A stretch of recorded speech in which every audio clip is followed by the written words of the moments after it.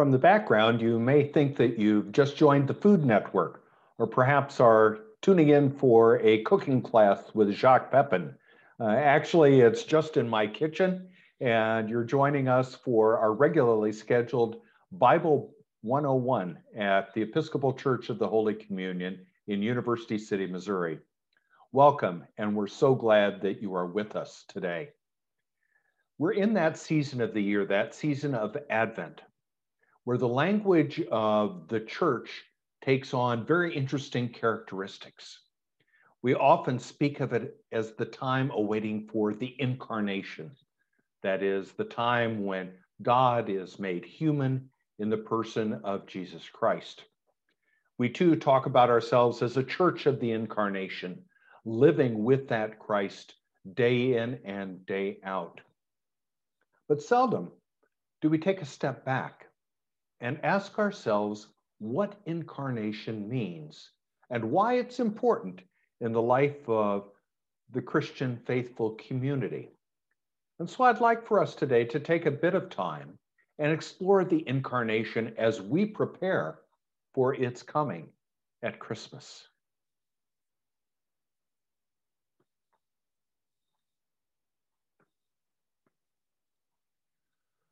We begin with a prayer, the Incarnation, a collect.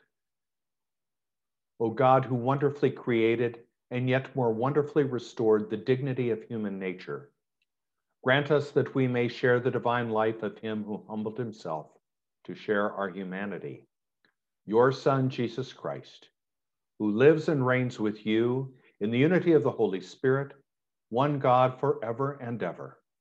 Amen. I mentioned just a moment ago that we're in the season of Advent, those 4 weeks that precede the celebration of Christmas. And in some significant way, Advent is composed of 3 dimensions, all emanating from the concept of adventus, the Latin word, translated in English as coming. First, our attention is obviously focused on the coming of Jesus, on his birth. We're also reminded that coming, that adventus, says something about Jesus coming into the hearts of faithful believers. That is how we receive this Jesus. And finally, Advent reminds us that there is more than one coming. Not only the nativity, the birth of Jesus, but a second coming at the end of the age. So it's in this context of coming, of anticipation, of hope, that we begin to explore the concept of incarnation. First, as I mentioned just a moment ago, Advent has that sense of nativity, as we see clearly in the 2nd chapter of Luke. And she, Mary, gave birth to her firstborn son and wrapped him in bands of cloth and laid him in a manger, because there was no place for them in the inn. So Scripture itself, the very beginning of this gospel, makes clear that we are preparing for something that is going to happen in the physical realm, something that's going to happen in the historical realm, something that we will remember and re-engage as we approach Christmas, the coming of Advent as nativity. Advent is also conscious of Christ being received by us as faithful people and held closely. From the 2nd chapter of Luke again. To you is born this day in the city of David a Savior, who is the Messiah, the Lord. Mary treasured all these words and pondered them in her heart. Mary understood, Mary received, Mary accepted her longing, her hope, the hope of generations before her, the people of Israel, for this long-awaited Savior, this Messiah, is now coming to fruition as she receives that good news. And third, the concept of adventus as coming also refers to a second coming. For those of you who listened to our rector Mike Angel's sermon several weeks ago, he lamented the fact that in his previous parish, his supervisor often assigned him to preach on the end of times. And in fact, that happens each year, the first Sunday of the season of Advent. And this year, from the 13th chapter of Mark, we read, "Then they will see the Son of Man coming in clouds with great power and glory. Then he will send out the angels and gather his elect from the four winds, from the ends of the earth to the ends of heaven." It's not just in Advent that we think of the near term of Jesus coming again at Christmas, or the joy of receiving that birth in our heart and pondering, as Mary did, what it means and what it will mean. But it's also the healthy sense of the broader arc of God's plan of salvation. That is, that Jesus will in fact come again at the end of the age, and we must in fact be vigilant and prepared for that. Before we delve too deeply into the weeds, I think it's probably helpful that we provide some definition and concepts for the conversation. First of all, what is the incarnation? What do we mean by that? The classic definition is it's the embodiment of God becoming human in the person of Jesus. In a theological context, we understand that Jesus becomes human so that we humans may become divine.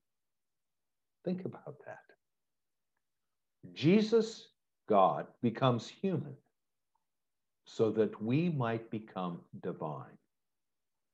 And as we talk about incarnation, this process of Jesus becoming human, there are two dimensions of it that bear note. They often intersect, but they're actually distinct concepts. The first is Christology, which will largely comprise our discussion today. Christology refers to the person of Christ. It tries to answer the question, who is Jesus? The second dimension of incarnation is soteriology, the work of the Christ. It answers the question, what does Jesus do? What is it that he accomplishes? What makes him who he is?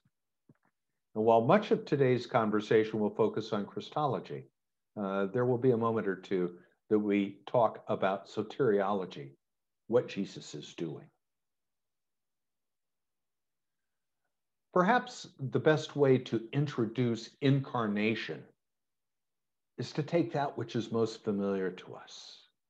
The 6 titles that are given to Jesus in the course of the New Testament: Messiah, Son of God, Son of Man, Lord, Savior, and God. Question you may have asked yourself before, what's the difference? Why so many different titles? Why so many different ways of describing Jesus? Do they mean something in and of themselves? Or is simply editorial license, the familiarity of the author of one of the Gospels or the epistles that has a particular term for Jesus that they're fond of? Well, in fact, as we'll see, each of these terms for Jesus, who Jesus is, his Christology, is grounded in Scripture, and time that we spend a minute or two with each. As we do so, there's also a context for each of these 6 titles. And I encourage you, as we reflect on them, that you think about what Jesus said about himself, or others for that matter, what Jesus actually did, and finally, what was done by others to Jesus. What Jesus said, what Jesus did, and what was done to Jesus, because this context will frame our understanding of the 6 titles ascribed to him. The first of those titles, and perhaps the one that comes most easily to mind in this season of Advent, is Jesus as Messiah. We hear it in Matthew's first chapter. Now, the birth of Jesus the Messiah took place in this way. Concept of Messiah has a long history rooted in the Hebrew scriptures. It's from the Hebrew Mashiach, which translates into the Greek as Christos or Christ. It means literally one who is anointed. And while in the Hebrew scriptures both prophets and kings were anointed in Israel, the focus really is on kingship, especially through the lineage of King David. In that context, David becomes especially important because as Messiah is grown conceptually in subsequent generations of Israel, it takes on a decidedly nationalistic characteristic and reaches its height, its apex, during the Roman occupation. Messiah is a king, but very much a worldly king, if not a warrior king. But dear friends, not quite so fast. We're not ready to leave Messiah yet. It's important to note that Jesus never referred to himself as Messiah. It's also important for us to acknowledge that he failed to meet the national expectations of Jews who thought he was coming to secure a military victory over Rome. And perhaps most important, his own suffering and crucifixion challenged the very popular perception of Messiah. If Jesus is the Almighty, the Messiah, the victor, how could he possibly have suffered? How could he possibly have been killed? So Messiah in and of itself brings much to the table in terms of our understanding of who Jesus is. It links us to the Old Testament, the Hebrew scriptures, and their longing for this godly king and warrior. It links us to the life of Jesus. It also places into context that he was fulfilling God's expectations, not the expectations of the people of Israel. So Messiah, while important, is not complete in its description of who this Jesus is. Paul's letter to the Romans describes Jesus as the Son of God. He who did not withhold his own Son, but gave him up for all of us, will he not with him also give us everything else? Concept of Jesus as God's Son is an artifact principally attributed to St. Paul in his writings, where we see it most frequently. And scholars have concluded that Paul's rationale for its use was to foster in all of us as faithful believers and disciples the same kind of kinship, sonship, if you will, with God that Jesus enjoys. And therein, I want to make it very clear. In our 21st century, we understand that Paul's language is not the least bit inclusive. But I think it's also fair to assert that this is an historical artifact grounded in the culture of Paul's time, and we should assume it to be gender neutral and broader, to include all of us as God's children. But even as Son of God, does this tell the whole story? Is Jesus more than simply a child, an important child to be sure, a faithful child, an obedient child, the perfect child? But if we understand Jesus as child, do we understand the fullness of Jesus? Do we understand his messianic kingship, for example? No. Jesus as Son of God complements that, but in and of itself is insufficient to describe who Jesus is, to describe the incarnation. How about another citation from Paul in his letter to the Romans, the 10th chapter? Jesus is Lord.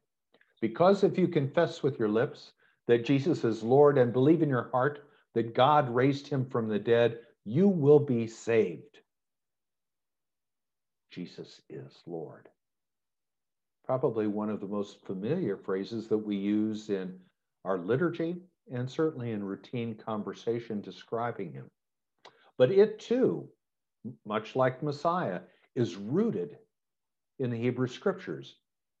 Concept is a translation of what's known as the Tetragrammaton, the 4 letters in the Hebrew Scriptures defining the nature of God, YHWH, pronounced by us as Yahweh, but by faithful Jews never pronounced. In fact, they develop a different word, Adonai, to describe God out of respect for the holiness of that name, Yahweh.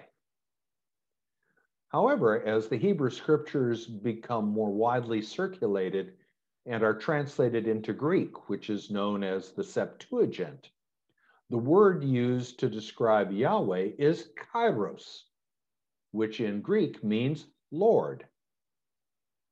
Hence, while our construct of Jesus as Lord is deeply rooted in our understanding of God from the Hebrew Scriptures, it's translated and becomes part of our vocabulary through its Greek iteration as Kairos.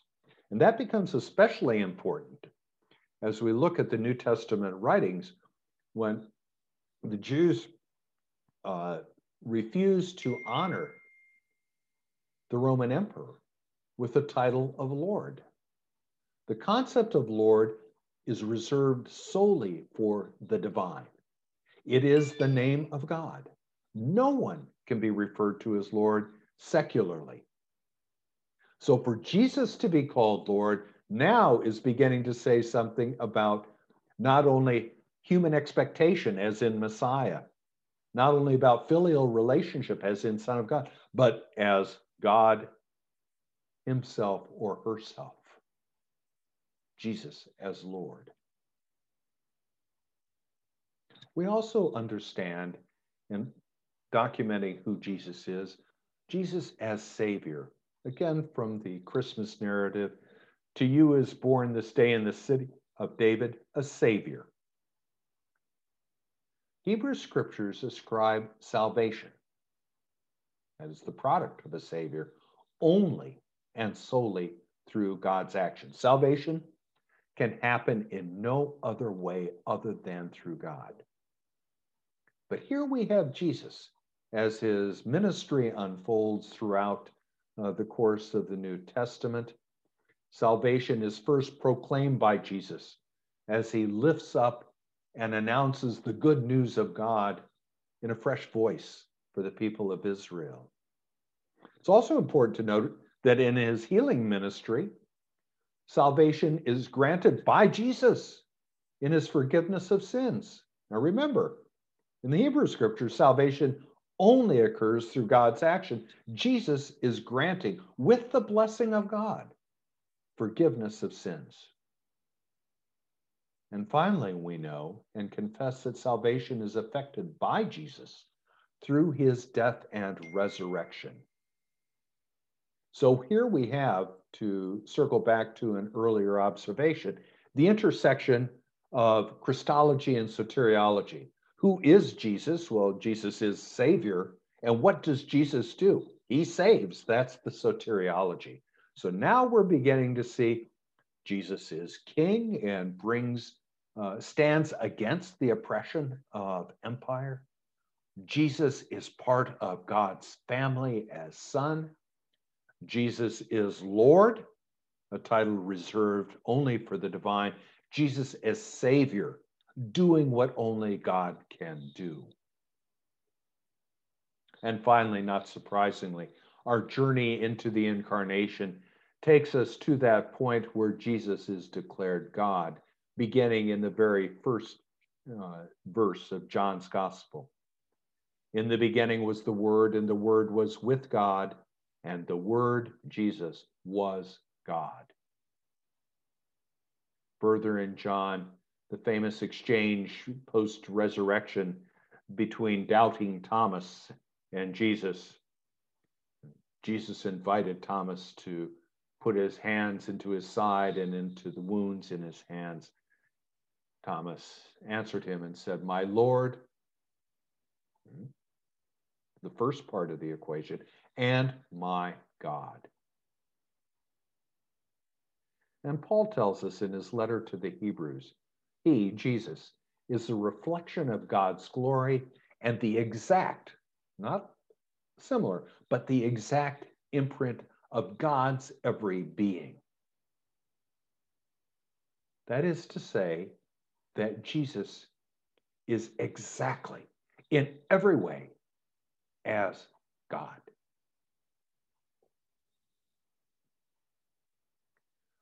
So the scriptures unfold in some marvelous and fascinating ways as we get glimpses, much like a prism, different facets, different dimensions of who this Jesus is. But in the incarnation, all of these dimensions are made real, not in divinity, but in humanity, in Jesus becoming one of us. Recall, Jesus became human that we might become divine.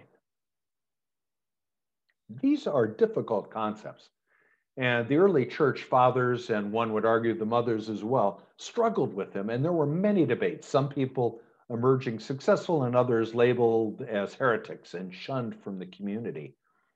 And I won't propose to take us through all of those debates, subtle and monumental across the spectrum, but rather the confrontation between two schools of thought, which I think perhaps best helps us come to grips with incarnation. An early church father named Arius constructed his understanding of God as follows. First, no creature, that is something other than God, no creature can redeem another creature. Only God can redeem a creature. Okay. For Arius, Jesus is a creature, not of God, but made by God, appearing at God's will. Therefore, if Jesus is a creature, Jesus cannot redeem humanity.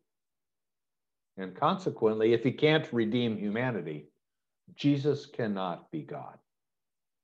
So while Arius recognizes the importance of Jesus, he subrogates Jesus and subordinates his role to that of God, making him a creature of God, not in the fullness of God.